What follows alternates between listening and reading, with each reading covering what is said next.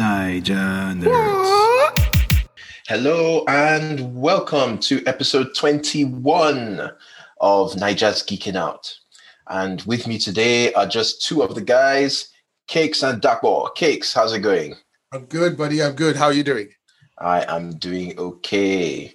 I, of course, am Wale, and with me is our host, Dakbo. Hi, everybody.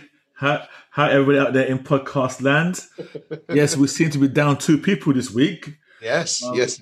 I think this is what you call the post-Snyder infection. Yeah, it's like the Snyder Cut came out, and then Tunde's whole reason to live just vanished. Exactly.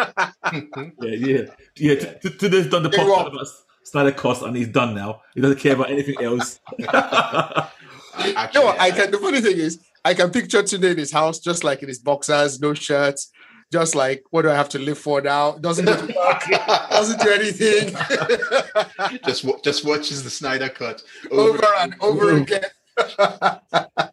He's actually just running away from the fact that if he came here, he'd have to deal with us telling him about how Darkseid got absolutely.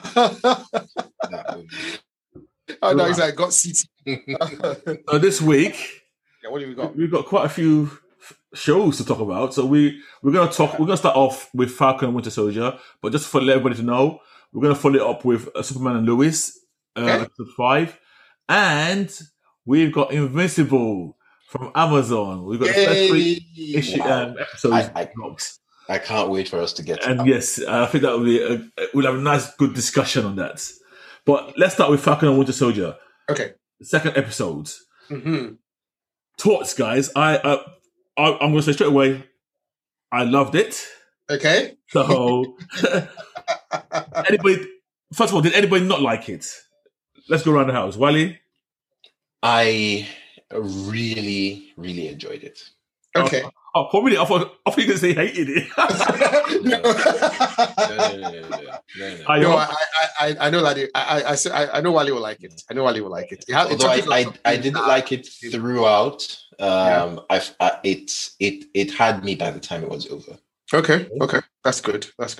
I liked it. I really, really liked it. I'm very close to loving it, but I liked it. I think it's very, very strong. So not quite yet loving it, liking it. Okay. Yeah, not quite yet loving it. Yeah, but I'm certainly, and I think I'm not loving it perhaps because of the characters. Because of the characters are not 2 people that I typically love.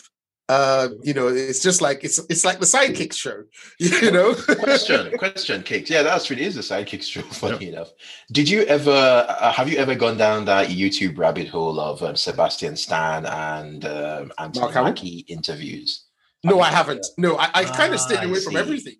I did. No, I mean the old ones, the ones one. they've been doing since Civil War and. No, have they? No, I did. They have like a thing. They've basically been like a comedy duo on the internet for years. For years, it's been a thing. So yeah, I think maybe that's why you're not getting that thing. Okay. I didn't know this. This is the first time hearing of this, but it pleases me. It makes me happy because I like those 2 personalities. I like those 2 people. So to think that they get along, outside the MCU is also pleasant to think about. Okay. But yeah, okay. Let's go. Episode 2. What happens in episode 2? That one. So it kind of opens up. So we left episode 1 with the introduction of the new Captain America, with that little wink, that little smirk. Everybody hates him. Just literally, he spent 2 seconds on screen. On screen, and already he was hated as much as Joffrey. It was Joffrey. It was Joffrey and Captain America. That was such a great. I don't know how you managed to achieve that. I don't know. I mean, they must have had some psychologists or something working on it because it was just the perfect introduction that would just make everyone in the audience just have this look on their face like, who is this idiot? So this episode kind of now opens up back with John Walker. Yeah. And they try to make him, they try to humanize him. Yes. They try to show... Don't just say it like that, Taco. What? They absolutely humanize him. This is ridiculous. The way this show just kind of plays with your mind. It's insane. Yeah. So and they do, and they kind of do a good job. And They do. I'm gonna mention a few things. So first of all, you see him. So basically, he opens up. As part of the introduction to the new Captain America, he's going on a little tour around different places in the States, and I think he's gone back to his old high school. Yeah. Yep. And they introduce him with this big marching band. Yes. And we see him in his old locker room with his old locker, because I think that was his locker when it was. Yeah. And then his girlfriend comes in. And she's going, and he's acting, so you can see he's a bit nervous. Even though he tries to act like he's not nervous, he's a bit nervous. Yeah. Everyone's talking, no, you're going to do a good job. They're going to love you. Yes. Which is kind of funny, because obviously everybody hates him. It's clever writing. It's very clever writing. And his friend comes in. And I like that bit about, I don't like all this meet and greet, which kind of echoes Captain America's first initial, when he started off, he was doing all those shows and parades. Yes. And he goes, I don't want this, I just want to do the job. Yes. And his friend Chris Hoskins. All these tricks you just use on your head. All these tricks no, here's the job. You know. And so I like what they did with that. So they tried to move away from this cartoon hate figure. It gave it some depth there. I mean, we'll come back to later on how his last lines always seem to wind you up. Exactly. It's so funny because the fact that Sam said it, you're going to get to it, but the fact that Sam said it, just to me, it just kind of like flicks the switch in my head. That's like, that's one of your formulas, and you just gave it away. It's writing formula. So we kind of see him, comes out, does all the, Yeah, it was like Good Morning America or something that he was doing. Yeah, it was good. So you're absolutely correct. He was on a show called Good Morning America, and he did the Good Morning America. A bit of cheese. Yeah. And then they kind of start listing out some of his achievements. Yes. And then you say, okay, this guy. Now, I might get this wrong. Was that the same sequence? Then we see him training with the shield? Yes. Yeah, where he's throwing the shield across the pond. Exactly. The lake. A quick footage of him training with. That's pretty cool. It was so cool. That was really cool. I was like, this guy's good. Because you're looking at that and you're like, oh no, okay, I'm supposed to hate this guy, but now I can't hate this guy. The first they show him, you're like, who's this idiot? But then later on, they just humanize him. He's like, he's so nervous. He's like, I don't know if people will like me, and you're like, I could be that. It's not your fault that you have such a punchable face, really And then his friends come and everything, and you're like, oh, he has friends, and they're good people too. He has a girlfriend that likes him, and then he goes to high school, and it's like, look at that. Everything is like everyone knows he's so cool, and then they say, okay, you're I'm just a regular guy, and you're like, okay. And she's like, oh no, you're not a regular guy. She reads off all his achievements. I think was it like a straight A student, or I think it was IQ, high IQ, but that's the thing, it didn't even sound like a comic book, because when they do this in comic books, it's kind of the same. Testing like 2000 IQ, 10 PhDs, 15 black belts. That sounds really stupid, when they do it for Batman and all this other ridiculous, unrealistic characters. But for him, it's like a lot of the things they were mentioning were like medals of honor and that sort of thing. Things that were like signs of valor, like things that were like that showed good character, discipline. And you're like, this guy could be the guy. Then they show him throwing the shield and catching it, and you're like, he even acts like the guy. This show is just silly. Anyway, Jack, will continue. That's right. So then I think after that sequence, and I might get this out of order, I think we jump to Sam and Bucky. Sam and Bucky meeting. Sam and Bucky. Yeah. And this is quite. I like this because while we know Sam's upset, but he almost butters in his upset. He kind of I liked it too. Yes. It doesn't. He's trying not to let it. Yes, I like that. But it's giving Sam a character. I love it. Yeah, exactly. But Bucky comes charging in, more annoyed, almost than Sam himself. Yes. I mean, later on we find why Bucky saw it. Exactly. Oh my god, that's so cool. Can't wait for you to get there. But he comes, he's really upset, and he's having the right go. At Sam about giving up the shield, blah, blah, and sometimes hang a minute, what's it got to do with you? Sam actually says, wait, hold on.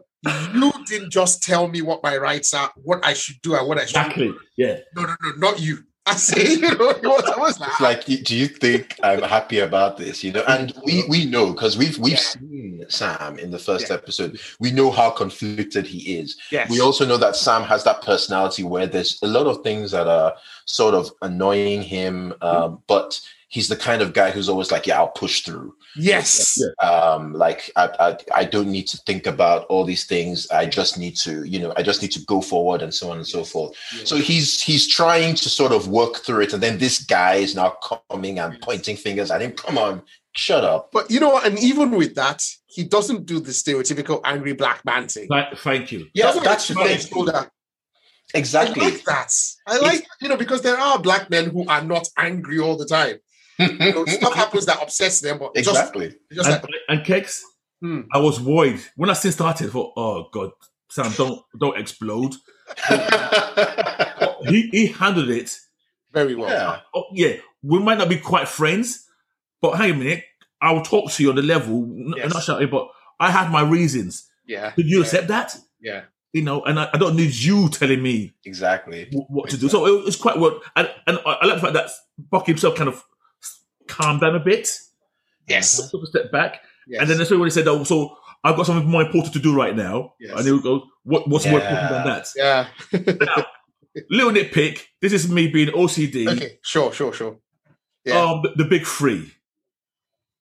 AI, aliens, and was it wizards, he said? Wizards. Aliens, AI, androids, and wizards. Androids. Oh my god. No, it was AI, aliens, androids. Was it androids, aliens, and it was something to do with wizards and sorcerers. It was androids. Whatever he covered did not cover normal powered human beings. No, it didn't. No. Mm-hmm. And I thought, hang on a minute, why wouldn't that be your big three? But that was just my bit of OCD kicking in on that one.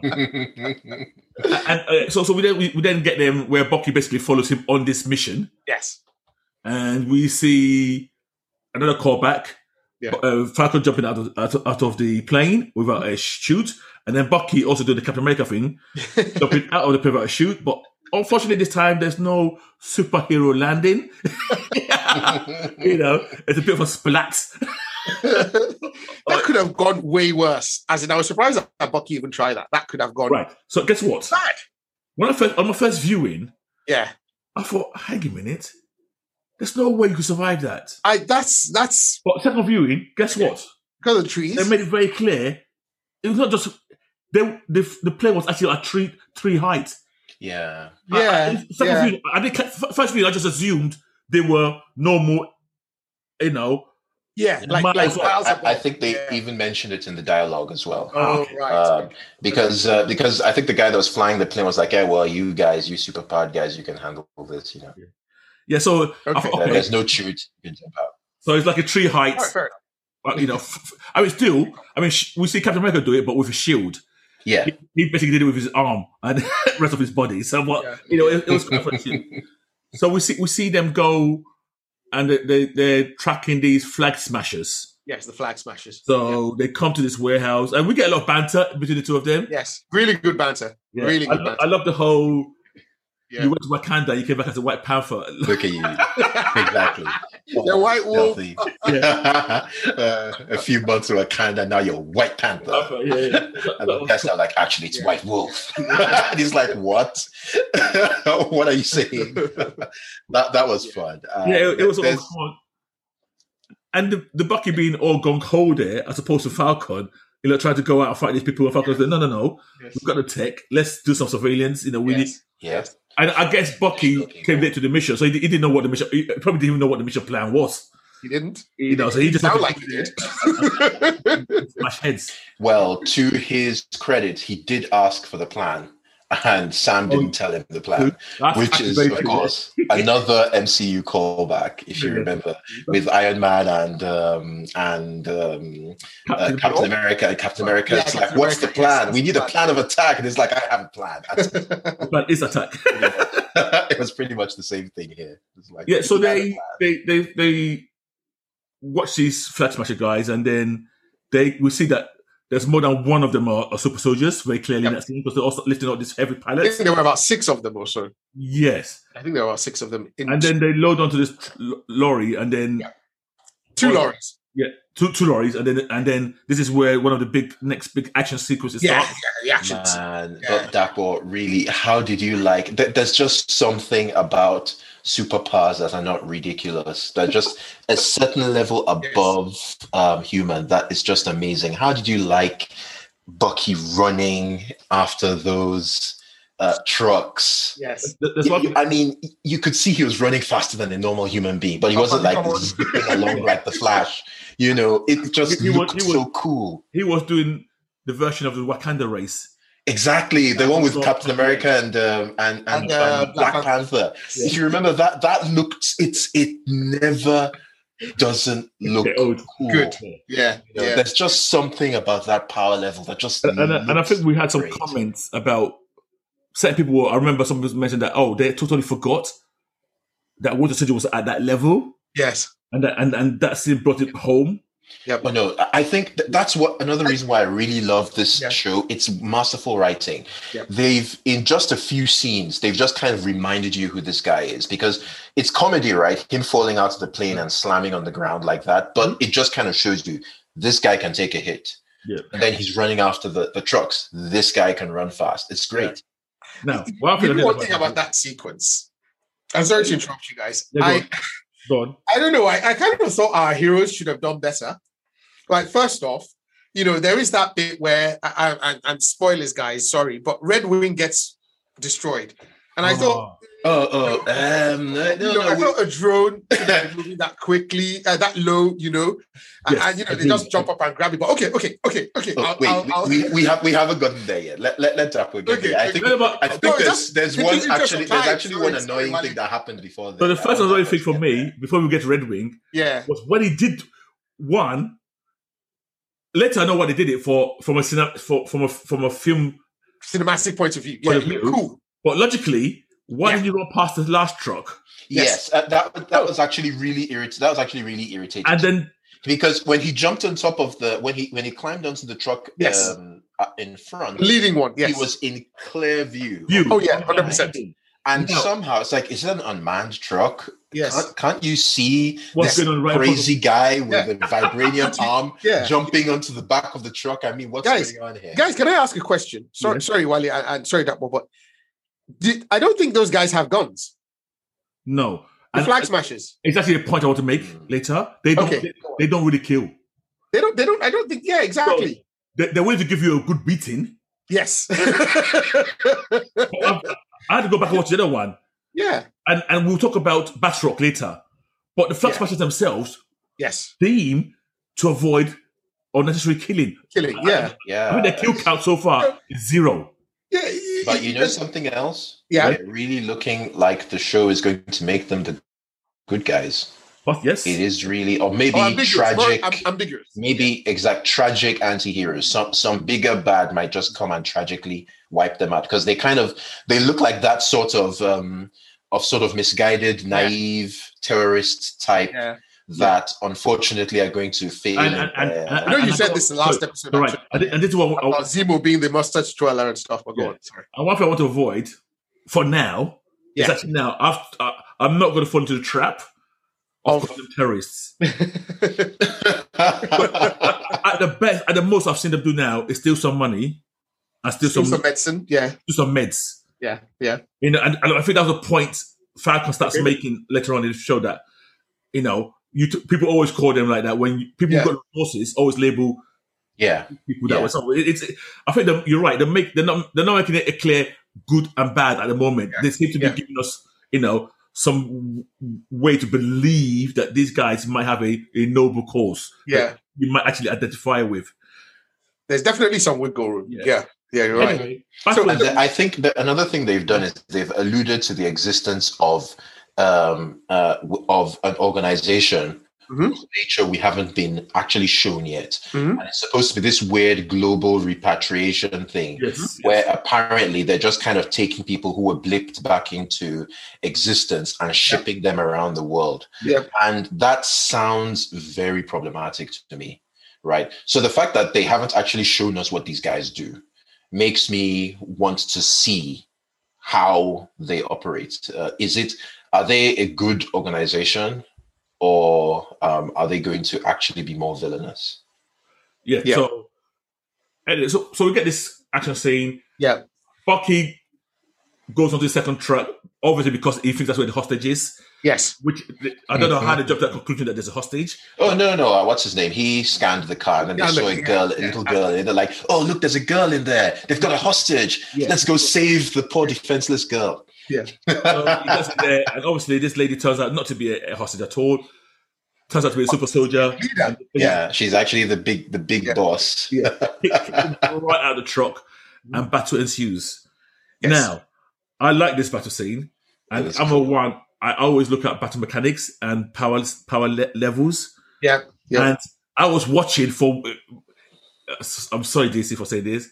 For any Supergirl versus Black Canary type scene, where somebody who has no business standing against you for like 2 seconds does that.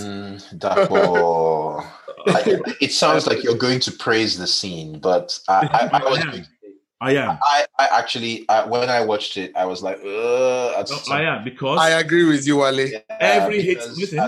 No, go on that one. Let me analyze it, then you come back. Every hit the non-powered ones got in was based on momentum. I think you're helping them. Coming from but it happens. Go on. No, go on that one. If you stand in a truck and I'm coming from a helicopter and swinging my legs and hitting you, I don't care how strong you are going to go flying. Yes. The only hits Battlestar and the new Cap got in were based on that. Yes. And his shield. Yes. The only person who really was standing toe-to-toe, and it took 3 of them to hold him, was Bucky. He wasn't really standing toe-to-toe. Sorry. But he has a vibranium arm. All right. So you've watched it multiple times. I watched it once. 2 held him, and so he was fighting 3 of them. He has a vibranium arm. That's also just. Captain America was fighting him with a vibranium arm. So I don't know if these guys are on Cap's level of. At the moment, that's the level. That's the assumption. But you know what, Cakes? It wasn't even that aspect that made me. It was the fact that these non-powered guys were taking hits from these powered guys and not kind of getting completely not exploding. Exactly. Not and of course we understand why when we get to another show that we're going to talk about later on. I just kind of looked at it because when the fight began, I was like, oh, okay. There's some CW level nonsense about to happen. Marvel, how are you going to handle this? I was like, if they just completely wreck Sam Wilson and then we get him sort of getting a super serum just to sort of upgrade the Falcon, then I would be like, okay, this would serve that purpose. But it didn't do that. It was a genuine fight scene. And we were supposed to think that Battlestar, who's just a dude with nothing, and Captain America and Sam Wilson could actually stand up against these super soldiers. It didn't make any sense. But they didn't. This is my point. They didn't. They lost. No, they lost, but they lost as though it was like a battle between equals and you happened to win. Right. Rather than, they were supposed to be taken out with one hit. No. He had this, I think we might be going down a rabbit hole. So we still have so much to unpack. We had the scene, and now I was actually surprised that in the middle of the battle, I didn't expect, I don't know why, but I did not expect the new Captain America ambassador to join in. Okay, no, likewise. I mean, of course not. Yeah, it was supposed to be... we just see the shield come out, boom, boom, boom.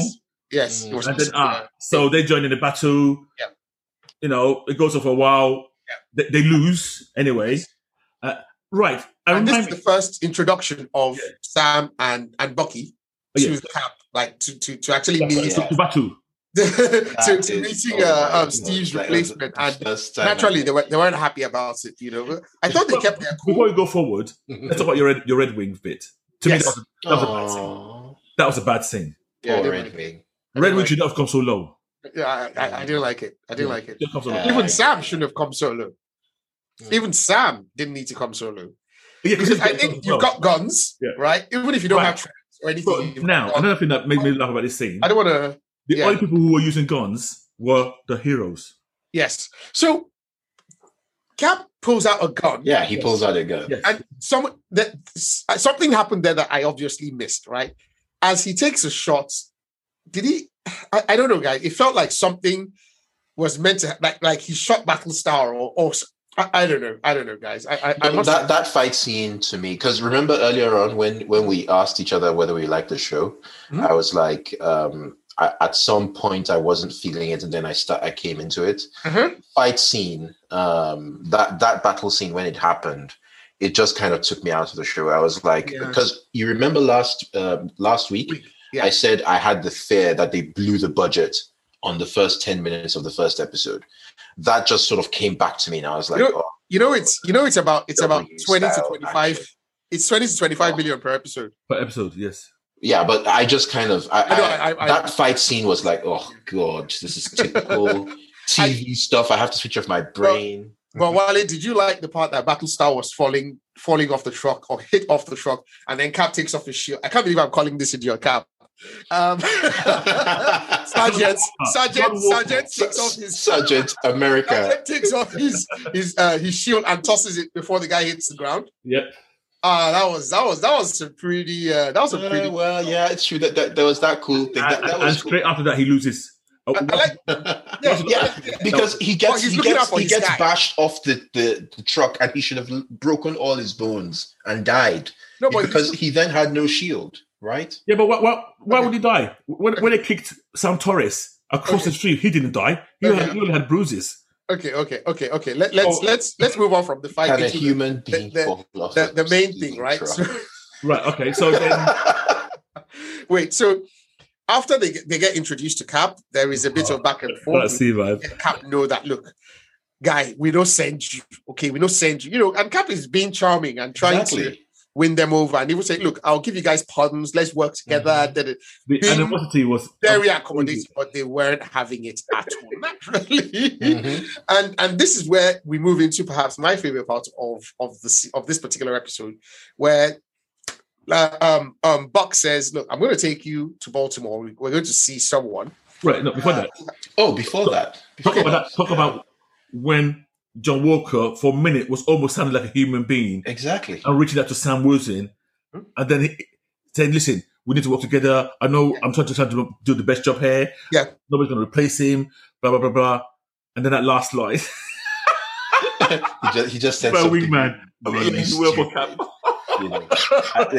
And the funny thing is that becomes a recurring theme with that Creed. Even his comment about the grenades. And I thought, oh my God. Yeah, exactly. This is what I love about the way Walker is written, because they humanize him first, but then later on they show you how he can be that kind of person and still be an absolute douchebag.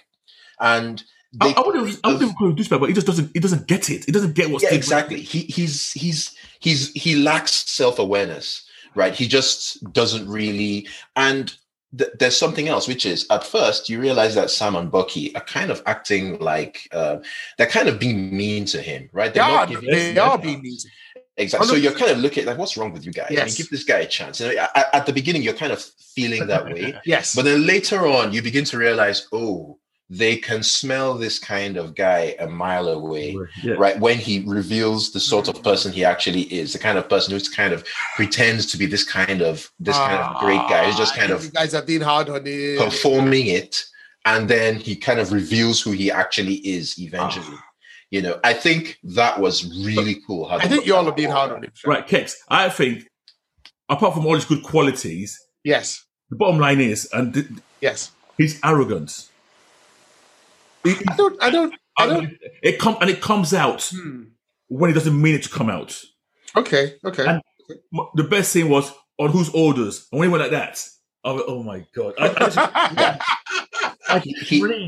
He's arrogant, and he needs people to like him. I think the second part definitely. Yeah, he is. Think about it this way, Cakes. Yeah. Imagine Homelander if he didn't have powers. That is. No, whoa! I won't go that far. No, Homelander is a maniac. Yeah, but this guy, he needs people to like him. He really does, and so he's willing to perform whatever role you want. Yeah, you're right. Okay. Just in order for you to like him. So, sorry, Kex, I interrupted you. You were going to talk about Baltimore. Yes. So Sam, so Bucky takes Sam to Baltimore to meet someone who he thinks will give a little more insight into what's going on regarding, the Super Soldier program and, what's been going on since Steve was put through the program. Like, who would know? And then we get introduced to so we go to a house and it's a black neighborhood. Bucky has a nice interaction with some black kids on the block. Love it. They walk up to that was cool. It was really good. For them when they Black Falcon. Yeah, that was so cool. I love that scene. And I like the fact that they Marvel are almost doing a tongue in cheek about, okay, we know we have Black Panther, we know we have Black Lord, but we know, but it's a thing of the past. Let's not dwell on it. Let's move on. And they go to a house. A young boy opens the door. It's very interesting. That's Patriot. What? Before you talk about that, I want you to talk about the cop scene. And the reason why I want to talk about the cop scene happened after. Sorry, correct. Yes, it happens afterwards. Carry on. So they get let into a house by a young guy, Eli, who's very interesting. That is Eli, right? That's Eli. That's the Patriot. That's Patriot. Okay. Yeah, Young Avengers. Okay. I mean, these people, they sabi work. So we get and I was like, I know this name. Isaiah Bradley. I know this name. And then once I see him, I just know immediately this is one of the original Captain Americas from Isaiah Bradley is one of the original Captain Americas from the Super Soldier Serum. Yes. But he was after Cap. Am I correct? This was in the comic. No. Are you sure? Yeah, he was the prototype. Very sure. He was the original. Okay. He was the first one, but they sort of they pretend as though he doesn't exist. They used him to test the serum. Okay. He was the first black person to survive. Yeah, because they were testing it on lots of people. They were dying, and then eventually he survives. And because of the R word, he doesn't get to be Captain America. And then Chris, what's his name? Steve gets to be Captain America. But that's in the comics. Yes. And it does look like they're going to go the same route in this show as well. Okay. So if basically, we get to meet the original, the very first Captain America. Not right. So let's not say that yet, because the show's not said that yet. Okay. Because Bucky said he met him in 51, so we don't know how long he's been operating. When it was before Cap, we don't know. Okay. But at least we know he was a super soldier from at least the 50s. Yeah. So basically, he tells Bucky to get out and fuck off. And Sam is still a little confused because this old man is obviously strong and powerful. There's some underlying tension between the two of you. There's some history, but and that entire scene from when they walk into the house to when they leave the house, guys, it's about 4 or 5 minutes. Yep. It's not drawn out. But you can feel the man's anger and the man's pain and the man's fury at the way he was treated. He was actually put in prison. Was put in jail. That scene was so impactful. That guy's anger, I felt it in my bones. And what made me laugh, this guy was the same guy who was acting as Martian Manhunter's dad in Supergirl. No! Now you've ruined it for me, Dad. You've absolutely ruined it. I didn't recognize him at all. The difference between those two scenes, and this also. Oh my God, this guy's acting here. I just loved it. That anger, I felt it deep in my soul. Can you just imagine him looking at the villain who I was quite scared. Took down. He's like, I was dumped behind enemy lines, abandoned, sent to go after you in a suicide mission. I found you, I beat you up, I broke your arm, and then I end up in jail, and you are now the poster boy for saving the world. Yes. I mean, you've been pardoned. What is this? Yeah, I mean, talk about privilege. I just like the way even his grandson, whatever. Yes. Whatever. And the way he's just like, guys, let's go. Let's go. Let's go. I beg. Just like I saw the guy Vex 3 years ago. I haven't forgotten. That kind of that whole sequence was really cool. I like the way Bucky was written. I like the way Sebastian Stan played Bucky throughout that sequence. You could just see the feelings on his face. If you ever want to know what white guilt looks like, just look at what his face. Just look at Bucky's face. He was just like it goes deeper for that because he knows. He knows. Forget about white guilt. He knows it's true. I've been killing people. No. And he feels he feels guilty, and he doesn't believe he deserves to be pardoned. He doesn't believe he deserves the pardon. Exactly. We're going to get to that later. Exactly. That is it. That is. I know that I don't deserve to be here. I know this guy deserves better than I did. Yes, but I'm the one standing here without a prison record, without anything, being pardoned, whereas this guy is living in a dump. Anyway, long story short, they go out. There's a very the cops pull over. The cops come around. There's a very brief, peek into police, racism. No need to dwell on that. Yeah, everyone's watched Get Out. Yeah, I really don't want to. I think we spend a lot of time on this series. Exactly. Skip it. Yeah, so Bucky gets arrested because he's violated the terms of his pardon, which is to have court mandated. Right. Sorry, guys, I'm sorry. I'm going to stop you. That's saying you can't watch over it. And the reason why I say you can't watch over it, I've been in so many groups now. Okay. And I've seen, I think, 2 cops, American cops, really get upset at that scene. Okay. And there's a long debate about it. Okay. And they're upset because, obviously, it shows the cops in a bad light. Yes. And then to them, it means they're in a bad light. And there's a lot of people putting that. Actually, you shouldn't be upset because it's putting you in a bad light. You should be upset because there are cops that exist that do stuff like that. Yes. And the fact that you don't do it does not mean it doesn't happen. And there's a thing that we all do, and I've done it in the past where because something's not my experience or my reality, when somebody else mentions it, I'm like, yeah, come on. That doesn't. You know what, Dakbo? I actually think it was handled rather tastefully. I mean, extraordinary. The police were not. They weren't nasty.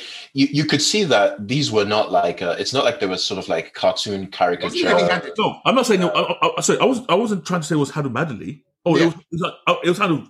It was done realistically. It's a snapshot of real life. Exactly. But some people build. No, but what I'm saying is people who don't believe that happens. Bristled. And you've got online, that scene is one of the most talked about scenes on a lot of forums I'm in. You know what, Dakbo? Yeah. Even though I agreed with Kex that we should probably just kind of skip over it, I will just say that anyone who's pissed off at that scene, it's okay for them to be pissed off at it. Because I think it was done in the most respectful way it could have been. Exactly. Because I mean the police weren't depicted as being inherently bad in any way. And trigger happy. To me. Exactly. Not trigger happy either. So my what I say to people, and because I said this to myself, when you're annoyed at something like that, you really need to examine why you're annoyed. Exactly. Why does that thing trigger you? If it's triggering you for the wrong reasons, to me, you need to look into that. After that past where there's certain things that you should trigger me. Yeah. And then I start thinking, why do I feel that way? Why am I thinking it's attacking me? Yeah. Let's forget black and white. Okay. If there's a show about a man who raped a woman. Yeah. Yeah, sorry, I'll say that. But why would I get triggered? I know that's a bad thing. And this person has done a bad thing. And it does happen. And it does happen. I don't think it means all men are like that. Yes. Okay, I see what you mean. Yeah. So I would not be triggered by it. I'll think, what a piece of shit. Yes. Yeah. And I think that's what people need to, understand. Yeah. Attacking you or cops or white people. Yeah. It's people who do these things that we're attacking, and you shouldn't bristle like. Anyway. Well, Dakbo, at the end of the day, it was the white guy that ended up being hauled off by the cops. Yeah. So that was almost it was Bucky. That was actually the way Bucky went so quietly. Yeah. Again, going back to your guilt thing. Yeah. He was like, all right, okay. Yeah. And that just, it was almost like, take me away from here, please. Exactly. And that just comes back to the writing. It's so good because, Dakbo, where you're going next with this, or Cakes, I don't know who's doing the narration now, where you're going next with the story, you'll see how all this is kind of building up. It's so cool. Yeah. Yep. And so take us to the next step. I don't even. We spent so long on this one, guys. So Bucky gets hauled off to jail. Sam comes to see him there, and he's trying to get him out. And then Bucky finds out that he's been signed out or bailed. Turns out he's been bailed by his court mandated psychiatrist. Or psychologist, whichever one she is. No, hold on, Cakes. I think you missed out something. It wasn't her. You're right. Yeah. So basically, what's happening with Sam now is he's getting this kind of rude awakening to the way he's being treated. If you remember in the last episode with there was the issue with the bank loan, and then now there's the issue with the police, and of course the police just suddenly changed when they found out who he was. Yeah. Then he went to try to get Bucky out of jail, and the way he was reacted to was really like, get out, you can't do anything. And then it was everyone's favorite guy to hate, Sergeant Indiana, who shows up. So true. He's like, who bailed him out? And the guy just like arrogantly points at himself like, me. So can you imagine Sam thinking, I fought Theros. I was there. I've been fighting Ultron and all these bad guys. Okay, I didn't fight Ultron, but you know what I mean? Like, I've been putting my life on the line. Okay. And this dude comes in here and shakes a few hands, takes a few photos, and Bob's your uncle. You just release Bucky. So that, man, they are just compounding reasons for these two not to like, and they're not unrealistic reasons, but just real life reasons why they shouldn't like Sergeant America. Anyway, there's a therapy session between the two, which is quite, there's a lot to unpack, guys. I don't think we've got the time. Okay. So the show is just has so much in it, doesn't it? Okay, so you want to end this podcast without mentioning that line that got me. I know it didn't get you. Please, man. Listen, it got everyone that has a heart. Line. We all know that Cakes has no heart. To me, when I first watched that scene, and so there's a line where basically Sam comes out. Sorry, not Sam. It comes up clearly that Bucky is doing a lot of projection onto Sam, and that's why he's so invested in Sam doing well, because he's using Sam as that. Oh, Cap believes in me, believes in Sam. If Cap doesn't believe, if Cap was wrong about Sam, he must be wrong about me. So he's doing a lot of this projection, and we've talked about the build up of that. Yeah. But when he kind of actually says it in his mouth, the first watching, I found it quite powerful. Second watching, I actually found it quite emotional, because when I watched it again and then I saw the build up. So that's the scene that I could not end this podcast without mentioning that scene. I'm sorry. Marvel has great writers. I mean, how do you go from grief, love, persevering to this? I mean, I don't know. These guys, okay, they're so good at their job. So it was a moment of vulnerability from someone who hasn't shown any. At all. But it was like bubbling. But that's the thing; you could see it bubbling up, like what you and Daco were talking about earlier on. That you could see the look of guilt on his face, the fact that they went to meet this guy and everything. You could see it just sort of bubbling up to the surface, and then it explodes. And then, of course, there's Sam, who he's been sort of like holding back his anger and everything, and then finally he's like, whatever at this point, and he's like letting it out, and that's what kind of breaks Sam out of his shell. It's so good. Anyway, we've spent a long time on this. The episode ends with them going to see one of my favorite characters, Baron Zemo. Oh, yes. Daniel Brühl, and they're going to see him, and then I suppose we'll get more insight into that at the next episode. I don't know. But what are we going to rate this 1 out of 5, guys? We're praising it so much. I don't know, but it's going to be weird for me to give it the score that I would want to give it, which is because I didn't really like it when it started, and because the fight scene I think was really crap. It should get 3.5, but it just doesn't feel like 3.5. My feelings don't. I'm not feeling 3.5, so I've got to give it 4, even though in my view the fighting was crap, was subpar. Okay, that's fair. That one. It's easy 4. There's no qualifications on that 4 for me. Full 4. I'm definitely giving it a 4. I'm definitely giving it a 4. And it also has something going for it for me, which which tilts me in its favor. I like when I'm watching a series and then the end credits are good, like the song. There's a theme at the end of this. Nothing beats Mandalorian. Series that I listen to it to the end. Thank you. I don't turn it off. I leave it playing. Love it. I need to find out what the name of that theme is. That's very good. It's good. All right. That's a 4 out of 5. Right. Okay, let's move on to Superman and Lois number 5. So Superman and Lois number 5. Yeah. We watched it. It was good. Fine. It was good? Actually, Jaco, this is when the CW shit has come in full force. I wanted to quickly wrap it up. Bye. Let's move on. It wasn't. It's continuing the slide, in my view, into CW territory.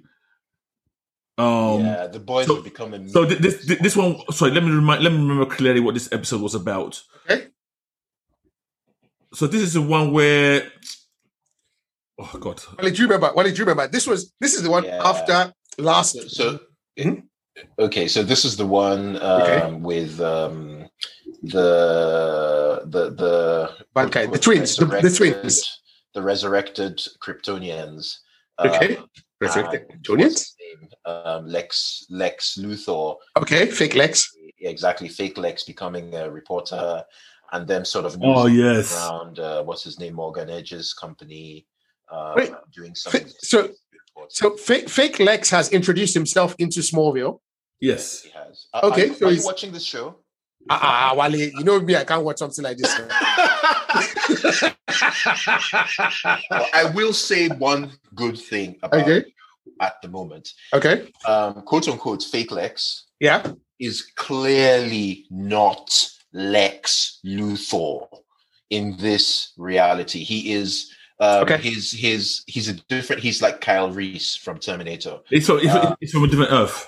Exactly, and I think even the way he's being portrayed, he's this because on his own Earth, Superman is this tyrant and has taken over the world, and he's basically destroyed the world. And whenever they show it, they sort of to me, it reminds me of the Terminator series because you see these guys that they're like fighting in trenches and everywhere's dark and there's lasers everywhere and they're getting destroyed. I guess I'm excited. You've got to go. You've got to save us. And then he's gone off to our reality, so he's like the only person from that reality here. Who's here? Yes. He's not a scientist. He's a soldier, right? And ridiculously, in that world, he's married to Lois Lane. I am very, very intrigued now. Yeah. So as far as I'm concerned, he's the best part of the show. This is not shit. No. It's really good. So Cakes, it's not crap, but it's doing CW things now. Yeah, the boys, the things that we were scared of with the boys, they were trying. It's been working out, but the way I've been looking at it, the way the boys had been written in the previous episodes, I was kind of looking at it and thinking, okay, this is not going to work as a gimmick because these boys are showing some signs of maturity and showing some signs of growth, but they can't slide back. After doing the things we're seeing them do in episode 2 and episode 3, but they just keep resetting. It's like each episode happens and then they're just back to whiny brats. And it's like they learned nothing. And then they grow again by the end of the episode and then they just reset again. Yeah. And what I hate, one of the things I hate most about CW shows, and this is doing it now, is where all the plot lines lead to one place. You understand where? And then all the coincidences. It's so annoying. So we have Lois investigating her story, which obviously is regarding Morgan Edge. Okay. And one of the missing persons they were talking about comes back, and guess what? He's got powers. Yes, he kind of heat visions. So I think they're doing this. There's this Smallville annual event they're doing. I can't remember what it was called. Clark Kent was, he was telling his kids, when I was a kid, I used to love this festival. That scene was cool. There was a lot of flashbacks to him as a kid. Yeah. And how, so his teenagers are getting a bit stroppy, and they're trying to show when he was a teenager, he used to say things like that. Okay. He's gonna leave home, and is running away. Yeah. Yeah. So there was a lot interesting cakes in this universe. Superman actually, quote unquote, ran away from home and ended up in Metropolis. And his dad died while he was away, or something like that. Oh my days! No, his dad died before he was away. So his dad died, and then he started getting rebellious towards his mother because his mother wasn't able to sort of enforce the rules that his father had left behind. Yeah. And so he became rebellious, and eventually he decided that he didn't like Smallville, and he left. So he actually, quote unquote, ran away from home. Although she saw him to the train station, but it wasn't the sort of wholesome. Goodbye. Exactly. And I actually thought that was cool. I thought that was a cool twist. That's amazing. Yeah. Like, I'm hearing some of this stuff, and I'm like, man, this is like American. Kicks, you know what? I think you should watch it. I think you should watch it because I think you've been prepped for some of the stupidity. Because so when it comes, you won't be. Because when we watched the first episode, it was mind-blowingly good, right? So now we're hypersensitive to CW nonsense. I'm so scared. Right? Which, to be honest, if this was just a regular CW show, this would be the best CW show. So it was this week. It was villain of the week again. It was someone with powers came back, and even towards the end, the villain of the week from the previous week seems to the guy with the the one that got powers. Yeah. And then they had one nice scene, which sometimes I don't like the kind of scenes where they dedicated a bench to Kent's mom. I like that. That was nice. Yeah, but see, why I don't like it? All the reason why they did that for her was all earned within the same episode. It's like they never mentioned before that she was some pillar of the society of Smallville. Or right. They did that, and then all of a sudden they started bringing up, oh yeah, she did this, she always organized this, actually they did. It's just that they had to sort of do a kind of rush recap. They did in the very first episode where when she was around, the reason she went bankrupt was because she was helping everyone. It was Lana that basically. So they've established that already, but they established it in the middle of a 90-minute pilot episode. Then they didn't talk about it at all. Then they just kind of gave us a rushed recap. Yeah, it was just I just felt it felt forced to me in the end. So anything else to talk about this episode, Wally? Okay, so we can just kind of give a quick rundown on what actually happens in the episode. Excuse me. So essentially, fake Lex. Yeah, he's just not Lex Luthor. He's lost all his stuff. Superman destroyed all his tech. I'm really sorry for interrupting you, and I'm really enjoying this. But can we just call him Flex? Fake Lex is Flex. Okay. Yeah. Well, I don't think they even call him Lex. Don't they call him Alexander? Yeah, but Lex is Alexander. I mean, in the show. Oh, okay.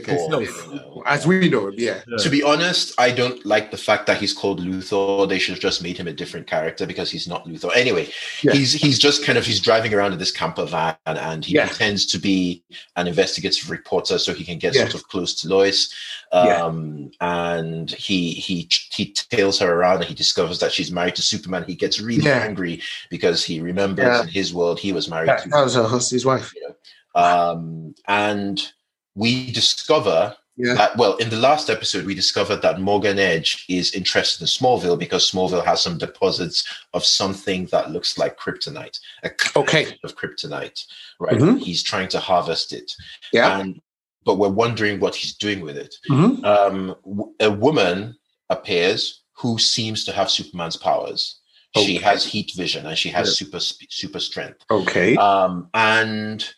Eventually we are given we find out in this episode that she has access to something that looks like an MRI machine. Which she can use to sort of transform regular people into sort of semi-Kryptonian, super-powered individuals. And There is a missing persons case that Lois is investigating. The person that she's trying to find shows up mysteriously, then turns out to be one of these people. And then Superman has a sort of super-powered battle with him. He flies through the air at super speed. Lex chases them, and things basically. Lex chases them with what? With the camper van? Yeah. So what Lex does with the camper van is his little Alexa thing tells him the road he needs to take in order to intercept them. The flight pattern. So he takes the road, and then he sees them in the air, and he shoots a heat-seeking missile at them. And it locks onto them, and it takes them both out of the air. Okay. But basically, that's the long and short of it. Yeah. We get to learn a little bit more about Morgan Edge. We find out he's somehow creating Kryptonians. Okay. And we learn a little bit more about Flex. I think, honestly, I think I won't watch this, but I think I'll just listen to you guys talk about it because it has some really this whole Flex being Kyle Reese. I love it.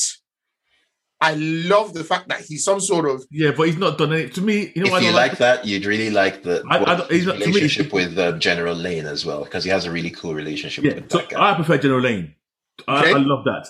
But Lex, to me, he's done nothing so far. He's not just, and the fact that he's not trying to pretend to be a reporter, kind of, I almost hissed when I saw that scene. You're this guy from another Earth, and so at the moment, I won't be like, I'm not feeling. Give him time, because remember, he's from, like you say, he's from another reality, right? Yeah. So in order to establish himself in this reality, he needs to start putting down roots.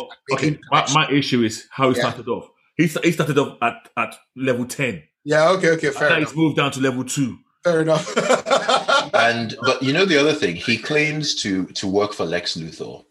And he says that to Lois when he's talking to her. And what I'm waiting to see what the Lex Luthor in this reality looks like. Because if he's identical to this guy, then that is probably the stupidest scene I've ever seen on TV. Because obviously then he's an obvious doppelganger. Be like, okay, why exactly? Like, and you're called Alex. And because I think he said that her Lewis look exactly like this Lewis. Yes. When I saw that, I wasn't really happy because I thought, okay, are we doing it where they look different? Oh, shit, universe or something. Exactly the same. Yeah. So if we get a white Lex, like a typical Lex here, and we see, okay, this guy's a different Lex, that would explain why she wouldn't just recognize him as Lex. Okay, fair enough. What do we want to give this episode 5? What do you guys think? Wale? For me, it's a solid 3. It is not 3, 2.5. It is the definition of meh. It's absolutely mediocre, but it does advance the story, which is nice. Okay, all right, cool. It's funny when he said 3 because my score is going to be 2.5, and then he went to my score is 2.5. Okay, right on that 50% mark. Okay, that's fair. It's not exemplary and it's not horrible. So okay, let's keep it at meh. Right, on to a new superhero series. Where will it all end? How many are we gonna get, Kex? You know what? I'm going to be really tight with this one because we've blown our time out. We've blown our word already, and now you're telling us to go again? Jesus. Invincible. We are invincible. Image Comics. We have been waiting for this since the start of the year. We were not super hyped, but we were like, okay, let's see what this looks like. We saw the first trailer. We're like, okay, we were still on the fence. But now Amazon Studios have dropped the first 3 episodes of Image's Invincible, based off of Robert Kirkman's Invincible comic book. And I think this was 144 issues. I can't remember. And I think this ended like 2017 or 2018. I can't remember. But yeah, really, really engaging story in terms of the comic book. Very nice, very feel good, very, at the same time, it's incredibly mature. And this is in terms of some of the themes and some of the violence and gore. So does this translate over to the first 3 episodes of the series that we watched on Friday, March the 26th? Question before we go forward. Mm-hmm. Are we doing spoilers? Brother, we have to. we spoil on this show. Let's qualify. Spoilers for the first 3 episodes only? Yes. Oh, please. Oh, no. We're not just the first 3 episodes. No comic book spoilers. No. Yeah. Okay. No. Yeah, just the first 3 episodes. It's just because this series, there is something about it. It's one of those things where you want to tell people to go and watch it. You just tell them, go and watch it. And we don't want to tell you anything else because it really has to do its magic. But anyway, we'll go ahead. I'm sorry, I'm just on your point, Wale.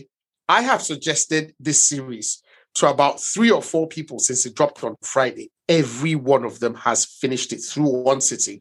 Yes, exactly. Every one of them. You know, because of what the series does to you that we're unfortunately about to spoil right now. Every one of them. From when, you sit down. I'm just going to give a really quick recap. So Invincible is a story about a teenager, Mark Grayson. Grayson, who is the son of a superhero called Omni-Man. And Omni-Man is voiced by J.K. Simmons. He's a Superman-type character, a flight, super strength, incredible invulnerability. And Mark Grayson is his only son. And, they have a mom. So it's a 3-unit house. And he's coming into his powers in the first episode. So he's been waiting all this while. Mark is about, 16 and a half, 17, something thereabouts, and has been waiting all his life for his powers to kick in. And just to, and so in episode 1, his powers finally kick in, his strength starts, and his invulnerability starts, and he's learning how to fly as well. So, we go to his school, he's having some bully troubles, but, we just follow it kind of I wouldn't even, slightly stereotypical. All American, all like it's Superman and it's Spider-Man as well. Yeah, exactly. There's a Spider-Man piece. Mm-hmm. Exactly. He's just a guy growing up and growing pain. But he's got like a super dad. And he's looking up to Super Dad, who's like the ultimate superhero. Can't wait to be just like him. It's there's lots of heartwarming family talk. There's lots of like one-liners that are really cool. Warm and fuzzy feeling, just like Superman and Lois in the beginning, actually. You spot on. And like I said, he comes into his powers, and then the voice. First of all, I'm just gonna blitz through the things I like about the series. Right, the voice work of the series. So they got So there's a different thing. You can get voice actors who somehow they can't emote properly. So, some people can act really well, but they cannot put their voices into characters. But in this particular, cartoon, and I'm talking about episode 1 to 3, the voice work is exemplary. As in, you've got J.K. Simmons as Omni-Man, his father. You have got Sandra Oh as his mom. And what's his name? Is it Joshua Young or something? Yeah, still Young, Young, yeah. Is it Josh Young or something? Steve Young, the guy from exactly, the guy from Walking Dead. Mm-hmm. Is Grayson is Mark Grayson. Another Kirkman property, by the way. Just saying that. Another Kirkman property, exactly. So it's brilliant, and the soundtrack of this as well. Every time he takes flight, well, maybe not every time, but when he takes flight, they start playing music. And guys, if you happen to have, I was jotting down the songs and the bands that were playing them, because if you have this X-ray feature on Amazon, you can actually get the details, the in-scene details, and it's just amazing. The art is so to me, in my opinion. I don't think the art is great. Yeah, I was wondering where you were going to get to that, because you've been gushing so much about the production. The art is not fantastic. I was like, if this guy gushes about the art, I'm going to have to stop him. And in the trailer, the trailer, I was like, the art looks like Beavis and Butthead art. Yeah, it looks like MTV Beavis. So I agree with it. Almost a lot of things about this production are really good. Audio is great. The artwork and the animation. The animation is bad. Anyway, go on. It's cheap. It's very cheap. It looks cheap. It's and I know it's a stylistic choice to kind of match the comic books, but it looks bad in motion. It looks very bad. So and at the end, so just to give a little more context into this world, there's a group called Guardians of the Globe, who are kind of the Justice League of this world. Right? So they've got the super strong guy. They've got the thinker, like Batman, called Darkwing. He's he has his cape and he can't fly, but he has gadgets and he's like the strategist and the tactician. They've got the Green Ghost. They have a Martian Manhunter type. They have a Green Arrow type. They have a Wonder Woman type. They've got, basically, think about Justice League, but in this world, and they just call them something else. And, Omni-Man is not a member of them, even though, he's like a super strong being and they call on him for support and help, but he has refused to join them. Over the course of this episode, they get called into a secret meeting at their secret base. And when they all get there, we find, and there's a Flash type as well called Red Rush. And when they get there, they find out that none of them has, activated the core. And then Omni-Man lands and delivers not the brushing, the extermination of a lifetime.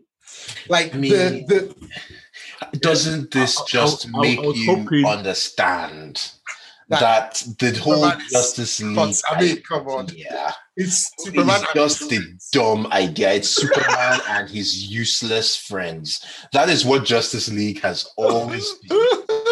The Superman and his support crew. He's Superman and his cheerleaders. The Boys has shown that to us. Zack Snyder's Justice League has shown that to us. And this show just comes right here and just says, look, rubber stamps it. Like this, these people have no business even standing in the same room as this guy. One thing. The way he killed Batman was ridiculous. He just grabs his leg and hits him on the ground once. And that's it. And he explodes. But my absolute favorite bit is where because Omni-Man is super fast, right? So he's trying to do a blitz and, attack them first before they do anything. But Red Rush is clocking him. And every time he tries to hit someone, Red Rush grabs the person and moves the person out the way. So think of Superman is trying to punch Green Arrow or Green Lantern or something. And then the Flash grabs him and moves him out the way. And that sequence is just so awesome. It's almost like, it's almost like a cartoon version of, Zack Snyder's. So at this point, Flash. Yeah, of course. Like at this point, I'm going to come right in again, and I'm going to say that I've already said that I think the artwork in Invincible is really bad. So good. The animation in the action scenes, and not just this one. Yes. In the action, and this is something we saw in the trailer, if you remember. Mm-hmm. We saw the fighting in the trailer. Like, this is really good, and it holds up. Yeah. Right, the animation, the action. Every time there's an action scene, right? Yeah, the animation it's great. Right. Yeah, it's just that the drawings themselves. General, yeah. I mean, there was one in episode 3 where Rexplode is standing without his shirts, and if the arms come over the bike arm, it's really bad. So that whole action sequence, and then so naturally, Omni-Man is like, okay, I'm going to take out the Red Rush first, who's the speedster. Otherwise, I'm not going to get very far with this guy. And he grabs the guy by the head and starts to squeeze. Oh, God. While he's doing this, Red Rush starts super punching him. You can imagine a speedster punching very fast multiple times. And he's denting, he's basically denting Omni-Man's chest. And Omni-Man is bleeding from the nose. But he continues to squeeze. The man's pain threshold, that whole sequence. Guys, I mean... but what did you think about that fight sequence before we even go to okay. When you and I was expecting it coming, okay. I was still shocked because I was expecting to be shocked. I thought, oh my God, this is more brutal than I remember, and oh my God, and I guess because it's animated, it comes across a lot better and harder. And I love the fact, and this goes back to what Wally said. Yes. I love the fact that out of all of them, the number one danger was the Flash. Sorry. Yeah, the Red Rush. Yeah, the speedster. Was Red Rush. Yeah. And just call them by their real name. He's the Flash. Sorry. And I like the fact that Omni-Man had to almost readjust his strategy. Yes. in bed, go, oh, right, this is not working because this guy's spoiling my show. I need to deal with you first and take the damage I need to take. There are so many things that were cool about it because damage. Exactly, because the scene had a goal, which was Omni-Man wrecks the Justice League, but it tried its best to do justice to it because these guys didn't go down without a fight. Nope. They did all sorts of things to try to beat this guy. I mean, the Martian guy sort of like locked him down. The Ghost Girl and the what's her name, the Wonder Woman chick actually went toe to toe with him. Yeah. Exactly, and she was actually able to get him to a certain level. And there were other things about it too, like for instance, the fact that one of the guys, when he was killed, wasn't actually quote unquote dead at the point when he was killed. Yes. And looking at those things, you go, these characters they're fully developed. Yes. Right. They were actually, even though they only lasted for one episode, they had actually been built, their power levels had been thought through. Yes. It was really cool. It was really good. And the shock value of that scene is enough to sort of sit you down. And that was episode 1. And that was episode one. And get you ready to go into the rest of the series. He tosses one of the bodies at the Green Ghost Girl. Yeah, And she forgets herself and turns tangible because it's the body of one of her friends, right? So she's not going to go intangible, so it falls through her. But she's like, oh, my friend, and grabs the person, and Omni-Man just puts his hand through her head. And that was one thing also in that fight scene it became clear that the level of viciousness that Omni-Man brought to that fight caught them. They weren't expecting it. Caught them unawares, and I think they first started fighting almost a normal fight. Exactly. Before they realized, we are dying here. But I think we're spending too long on this. Okay. Sorry. But basically the I think that scene brought the shock value and completely changed the tone of the show. Of the entire show. So it kind of let you know what you were in for. I think you're basically watching The Boys. Yeah. Except that Homelander has basically decided that he's not doing this nonsense anymore. I know Homelander has a kid who turns out to be quite normal in this one. So episode 2 was called Here Goes Nothing. And this is where we get introduced to the Flaxans. The Flaxans are these aliens who are trying to invade the Earth. And then when they come in, we meet the what's the name of that teen group that Invincible? Oh God, what were they called? So they're the Teen Titans of that universe. Yeah, the Teen Titans of this universe. Anyway, so I can't remember what they were called. And then together they drive back the Flaxans. We get a very, very brief introduction to Alan the Alien, who is voiced by Seth Rogen. And don't worry, you can just watch the episode about, to find out a little bit more. Also, another good episode, lots of good action. Episode 3 is where, so the Teen Titans, so to speak, have been asked by the government to step up and to become the new Guardians of the Globe, or to become the new Justice League. So there's a brief audition bit where they are picking out new members, and it's a nice short action piece. The Flaxans come back again from episode 2. So the Flaxans were driven back. They basically retreated, and now they came back in episode 3. They're kicking ass. They're beating the new Guardians of the Globe, the new Teen Titans. They're kicking ass, and they're really taking them to town. And then Omni-Man unfortunately arrives. And Omni-Man is just, and Omni-Man starts to decimate them. And they're like, okay, you know what? We cannot face off against this Superman type. Let us run back to our home. And then Omni-Man is like, where the fuck are you going? Goes into the portal.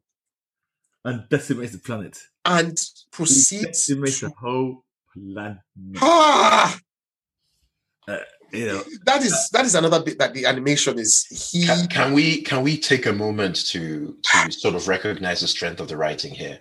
So the whole gimmick around fighting against the Flaxans is that time moves differently in their universe. So they come here and they grow old and they have to go back, and they come back and they've improved the technology. They go back. They come back. They've improved. They go back. They come back. Omni-Man goes back with them, and of course, by the time he comes back, he spent a long time, many years in their reality. Just that because when he comes back, he's got this beard. He's got beard. Because I spent a long time. Yeah. And that gives the show enough time to show us what Omni-Man does to an entire planet, given enough time. Wipes it out. I'm trying so hard. I can't review this show properly because of comic knowledge. I keep on biting my tongue to say something. No, don't. No, I'm not going to say anything. It's hard for me to, because there's a lot more context that I want to talk about. A lot, yes. There's no way, if I point it out, you wonder why am I mentioning that part? Because so I must have to keep quiet. About a lot of stuff. One thing I didn't want to talk about is who's the guy, who's the voice actor for Rex Explode? Jason Mantzoukas. He does a podcast called, and I'm going to shout him out here. How did this get made? In real life, he's in Big Mouth, the cartoon. He's in Parks and Rec. I love the man. Okay, he's very funny. The guy, but he plays Rex Explode to a T. Yeah. You know, he's such an annoying person. Very annoying guy. I love Monster Girl. Very I was going to check who played Monster Girl. Monster Girl. Okay, I don't know who played Monster Girl. Oh yeah, I'm enjoying it. I'm loving this, and I'm going to get my kids. I'll introduce my kids to this. They'll love it. They'll love it. I don't know anyone who's seen it and doesn't enjoy it.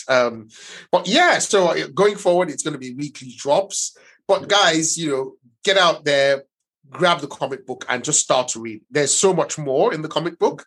Of course, seeing it. Okay, Ayo, are you suggesting that they read the comic before the show? What should they do? So I am. I'm saying not. I'm saying read it almost as a companion piece if you need to. Okay. There's you are gaining more and losing nothing by reading the comic book.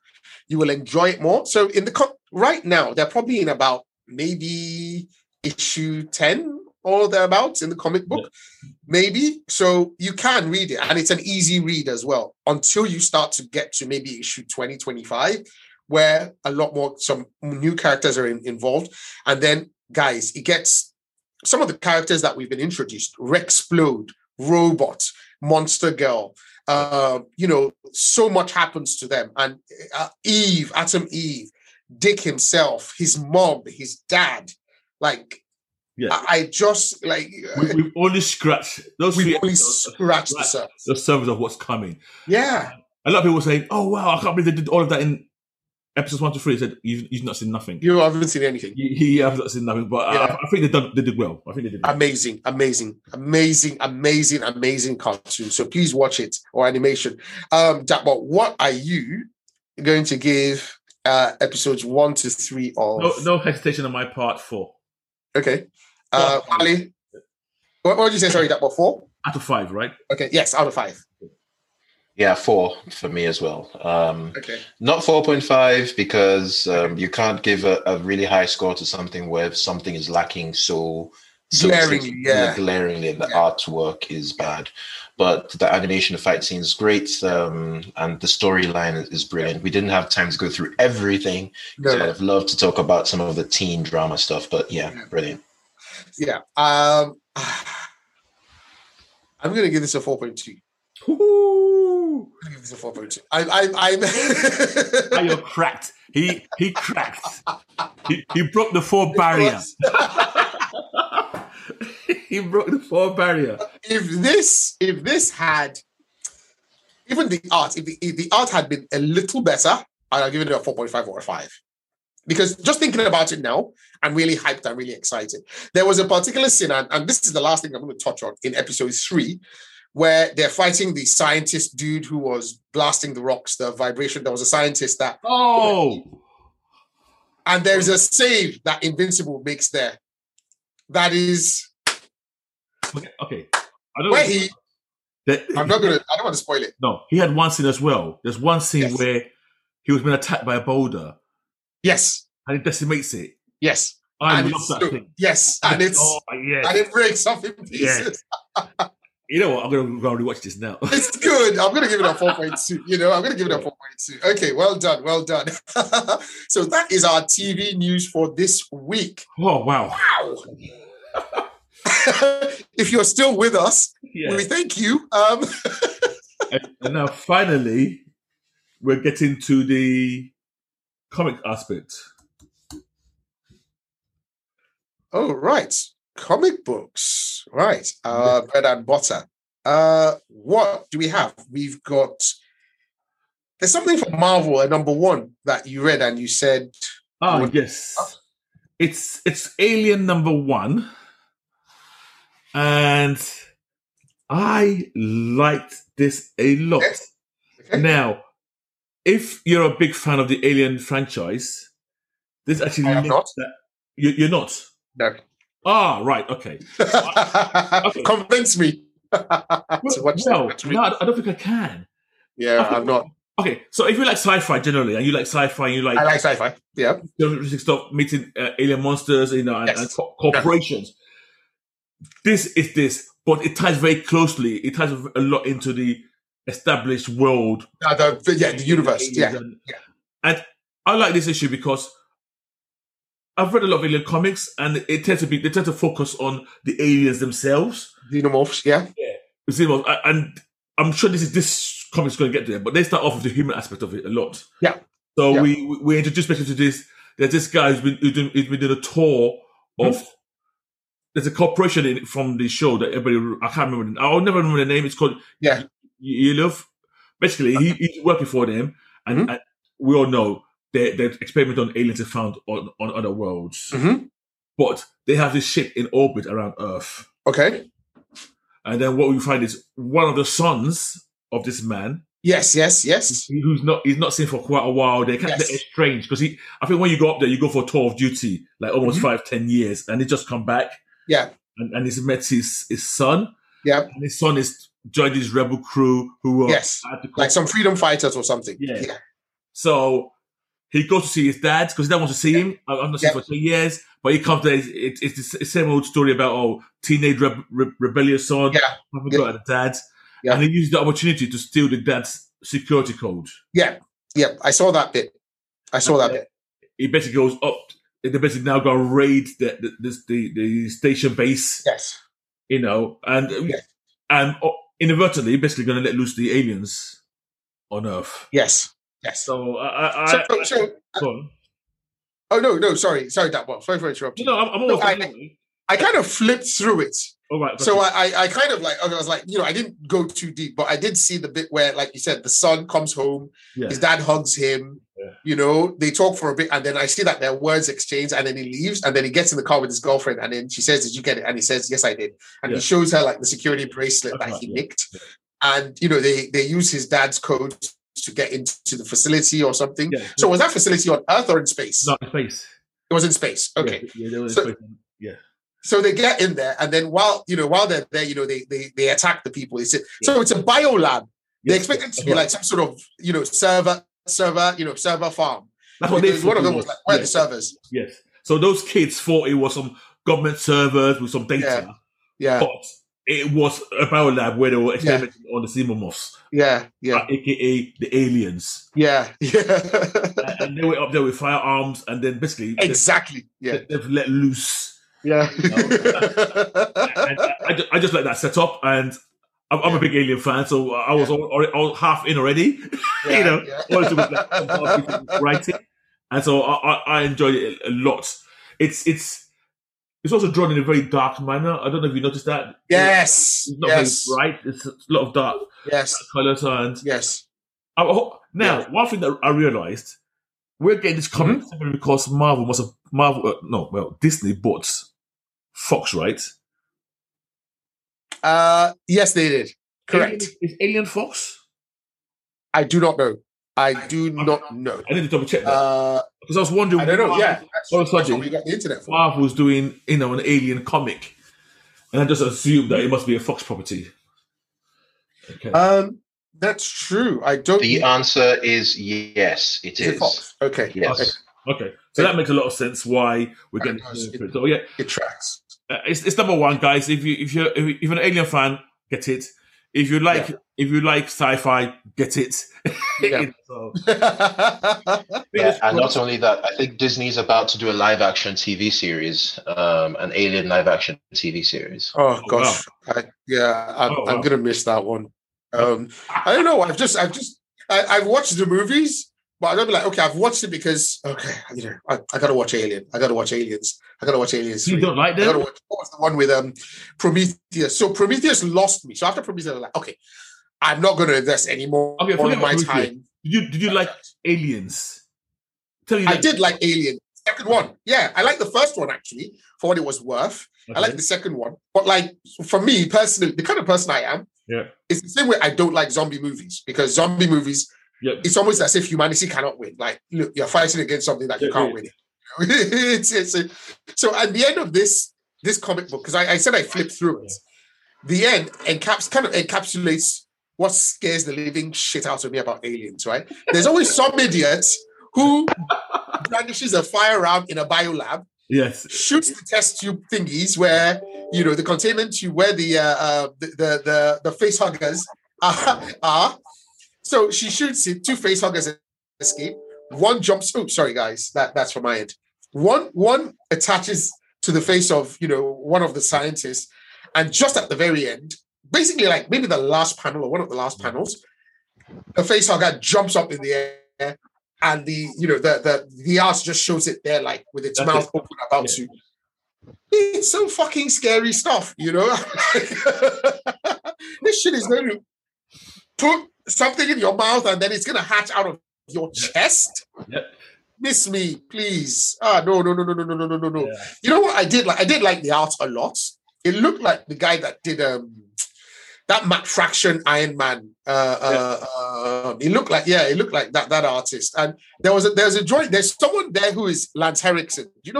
In the actor. Yes. The actor.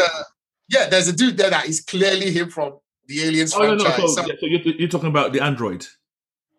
Yes, the android. Yes, they got one of the androids. I was like, this is pretty cool. This is really, not the Fassbender one, as in the earlier ones. The earlier ones, I can't remember what his name is. Yeah, but he was there, and I think he's a direct connection to the ones in the movies, because he says, to the universe, and that they've kind of tweaked us so that we're a little more gentle than the old models.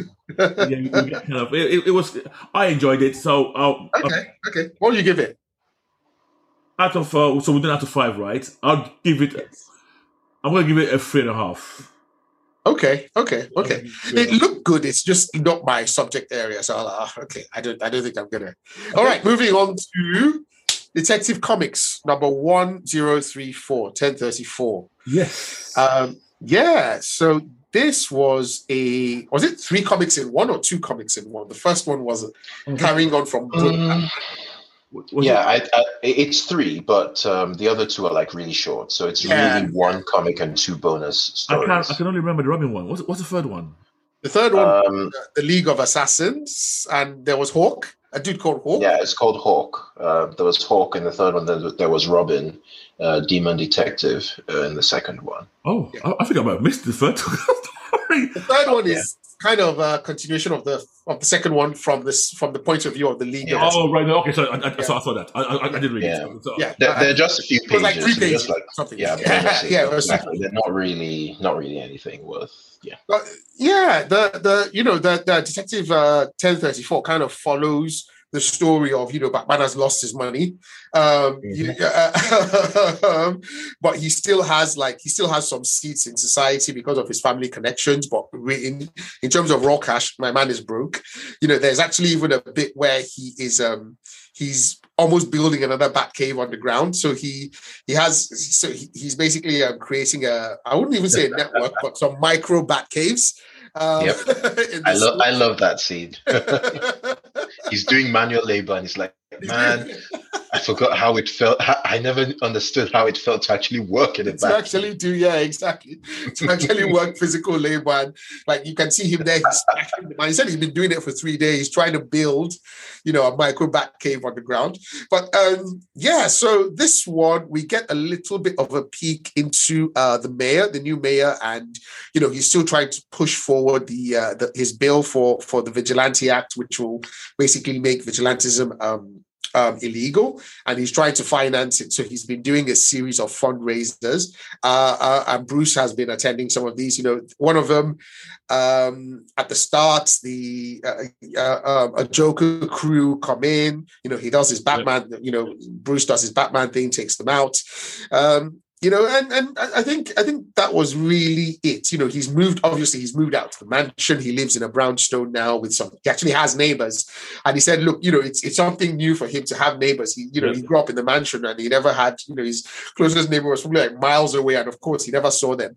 And they pull him into like a soiree, like a cocktail thing, or, just like a summer party. And, he's there and he's mingling with people, and nothing big happens in this particular issue. Nothing big happens. I think it's more of a scene-setting issue. Yeah, it is. To establish the new circumstances. Exactly, and I am loving it. Yeah. So of course that I love the dead broke Batman from Dark Detective. But now what we're seeing is we're seeing sort of slowly resurgent. Upper middle class Batman. So there are a number of things that this kind of shows. It shows that what's his name? Bruce Wayne, even though he's hit rock bottom, because of his family connections and everything, he's definitely going to bounce back. Right. And it shows us how that works. Yeah. It also shows us that, yes, he's rich, right? It's just that when he was Batman, he was so fantabulously rich that he could have all this ridiculous stuff which he just shit out of thin air. But now, he's rich enough to be able to set up lots of little bat caves, but he's no longer so rich that he can just have them built for him by Wayne Tech contractors who have no clue he did not throw one Batarang in this. Yeah, because he has to keep inventory. Mine is keeping inventory now. They said he's down to like his last 2 million or something like that. If I remember, if I read something now. So he's gone from a billionaire to barely having $1 million. Yeah. Exactly. So he's still rich, quote unquote, right? But he's no longer super mega rich. He's no longer He's no longer his superpower. Exactly. And so because of that, he has to interact with people differently. So when he's at the dinner party and he's looking at all his quote unquote peers, he's looking at them with different eyes now. He's like he's understanding all the privilege they have and all that. I really like that. And it's really cool because it's sort of like it's centering his character and it's giving us an idea of why he would do what he does when he eventually gets back to super rich status, which we must know is going to eventually happen. And I thought that was cool. I also like the artwork. I like the team. Tamaki she's sorry. Okay, sorry. Yeah. Exactly. She's shown that she's shown she has this in hand. So I think this is great. And the artists that she's working with, whose name I remembered last few times we talked about Dark Detective, but for some reason escapes me now. I'm going to make sure I mention it before we finish. He's great. He's amazing. He's awesome. I think he's just absolutely brilliant. So that's I know the hero stuff was a bit meh, but who cares? The larger story is great. Yeah, the bigger story was good. Dan Mora was the artist. Exactly. Dan Mora was the artist. I enjoy reading the comic just because of the way he draws. It's great. And even though I say the superheroics were a bit meh, there's this scene where where Batman just kind of breaks in from the ceiling to surprise a bunch of bad guys, and the way it's drawn, it's just like if you like Batman doing Batman things, this is red meat for you. So, if you like Batman, definitely read the book. Yeah, it was good. Do you want to talk about the bonus thing? There's not much to talk about, really. It's just setting us up for Robin #1. Damian's gone back home back to meet his mom, and they get attacked by some assassins, and him and his mom, easily neutralize the assassins. By neutralize, I mean kill. He doesn't do that whole I don't kill them, both of them, him and Talia. And then Talia starts telling him about, he sees, Damian says, look, I don't recognize this tattoo. I recognize the way they fight, but not this tattoo. And his mom says, look, that is the League of Lazarus. And, they're kind of like a splinter cell of, the League of Assassins. And maybe it's that time again, but I don't feel like playing their games. And, Damien says, what time? Time for the tournament. Get. Also, do you notice the Kumite. Do you notice how reminiscent the art is of J. Scott Campbell? It looks very much like Danger Girl. All right. It looks very 90s, which I thought was pretty cool. You are so, you know what? And I used to love J. Scott Campbell because he was. Who didn't love J. Scott Campbell? Gen 13. What did he used to? You don't love him anymore? I haven't seen does he do anything? I haven't seen him in a long time. He does a lot of posters stuff. That I see. Okay. Like Adam Hughes, then? Because I follow his social media accounts. Oh, right, okay. Because I haven't actually seen a comic book of his in a while, so I just kind of assumed he had retired or something. Yeah, J. Scott Camp, very true. Gen 13 back in the day, really good artist. So apparently, what's his name? Damien is going to sign up for the tournament, and his mom's going to, he's pushing him to it. And at the end of the comic book, there is a wry smile that he gives. And what I'm proposing, or what I'm expecting, is that this is all a setup, and he's trying to infiltrate that tournament for some reason, but he's going about it, kind of a backward way, just so his mom, because we are led to believe over the course of the comic that he's gone back to his dark ways, because he says, I've rejected my dad, I'm back here now to follow your ways. But the smile he gives at the end, I'm like, okay, so this is wheels within wheels. There's some sort of plan here. And then we go into like a 3-page, almost a preview of a comic book. And this is with the League of Lazarus. And there's a character there called Hawk, who I assume is going to enter into the tournament as well. There's not much really to say about that one. Right, so yeah. Maybe it's funny how all these comic book writers seem to have been playing a lot of Street Fighter and Mortal Kombat with all these tournaments and all these comics. When you saw Hawk, I just assumed that's Connor Hawk. Am I wrong? Who's Connor Hawk? I may be wrong. Who's that? I knew you were going to ask me that question, and I can't. He's basically one of the Green Arrow type people. Oh, it might have been him, And I thought, but the way they said Hawk and they put the big letters against it, and I thought,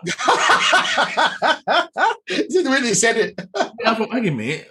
I know of a Connor Hawk, but nobody ever introduced him in such a like he's a big So I was going to Google it afterwards, but I actually forgot. That way, I think it's him. You think it's him? I'm literally just looking at it now. I think it's him. Right. Okay. Oh, okay. Yeah. So I think it's him. He might be getting a bump. Yeah. He might be getting a bump then. Yeah. Okay. Yeah, it's him. Yeah. It's the son of Oliver Queen. Yeah. Oh, I didn't know Ollie had a kid, to be honest. He's got a weird history. I'm trying to remember all of them. You know what? DC and they're convoluted. That's fine. Yeah, he's one of the. He wasn't even in the show. They had a version of him. I never watched the show. Oh, you never watched the TV show? Yeah. I think in the TV show he was a black kid. I think in the TV show. Oh wow. Okay. He's been around for a while. Yeah. But it's the way they. I said, what? Like you're expecting something big. Yeah, like Bane. Or like. I hope that's not Connor Hawk, because man. I think he was here. Oh, okay. All right. What do we want to rate this one? Just. But the whole book, right? Yeah, I feel it's a bit unfair to rate the last 2 bits. So let's. Yeah, it's a free. For me, it's a free. Okay, Wale.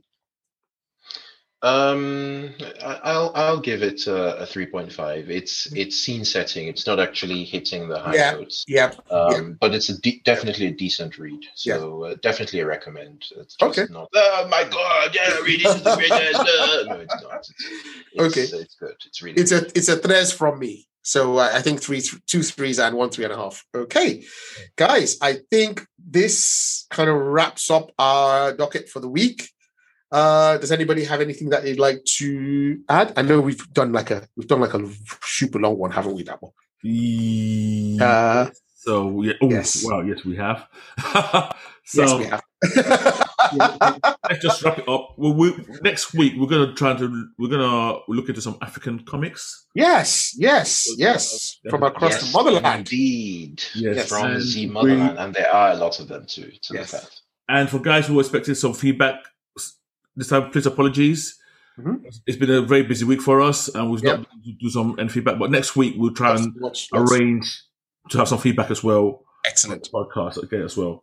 Okay. But so we're just gonna let's just do a quick recommend. Let's not script that. Okay. Go around the house and then we sign off. Okay. So recommend from me, I'll just go first. A really quick recommend from me. I'm gonna say I liked Taskmaster number 5. I knew you were gonna say that. Taskmaster number 5. I liked it. It was good. It was a good end to the story. We saw Taskmaster take on Black Widow finally, issue 5 of 5. I wasn't entirely happy with the resolution of that fight, and that you and I will argue about this later.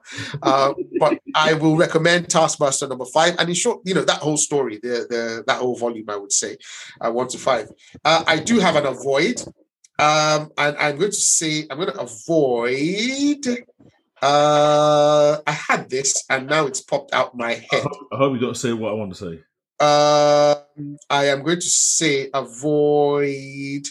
I'm not gonna shit on Batman Second Son this week. Okay, I didn't like it, but I'm going to say avoid. I have 2 avoids.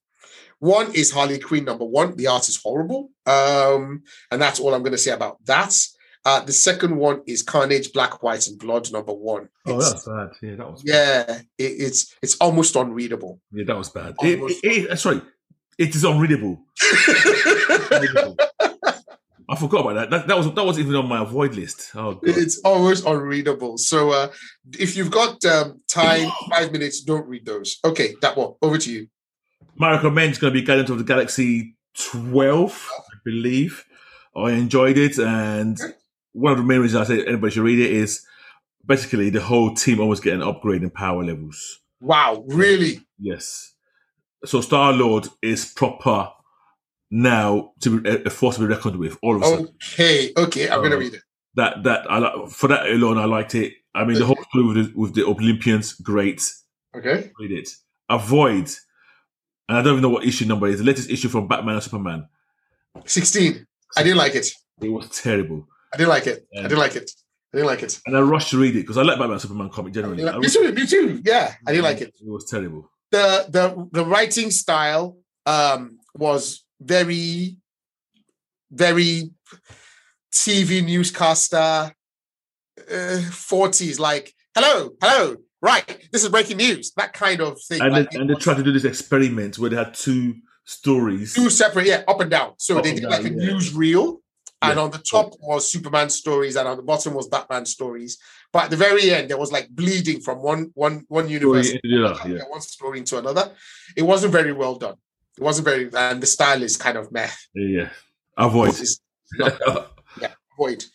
Wale, do you have any recommend to avoid this week, or should we? No, I will be skipping this week. But I do have a troll recommend. Which is Civil War 2. Go and read it so that you can see Brie Larson, Captain Marvel, beating up Thanos. I'm just so amused at how a lot of Marvel fanboys try to pretend that doesn't exist. To be fair, I did like that story. I didn't like the story myself. But yeah, that's it. That's one from Wale. So it's both a recommend and an avoid. All right, guys, and we've come to the end of episode 21. Thank you again. I know we tend to ramble on, and this is another bumper episode, even though we didn't expect it to be, but it's going to be a busy year with lots of comic book stuff coming out. So just stick with us. And from me, guys, rate, like, subscribe. Thank you very much. Join us next week. And of course, continue to write in and sending your requests or questions. Mr. Daps. It's a bye-bye from me. Have a good night, or good morning, or good afternoon, wherever you are. Wale. Sayonara, everybody. Okay, and bye-bye. Niger Nerds.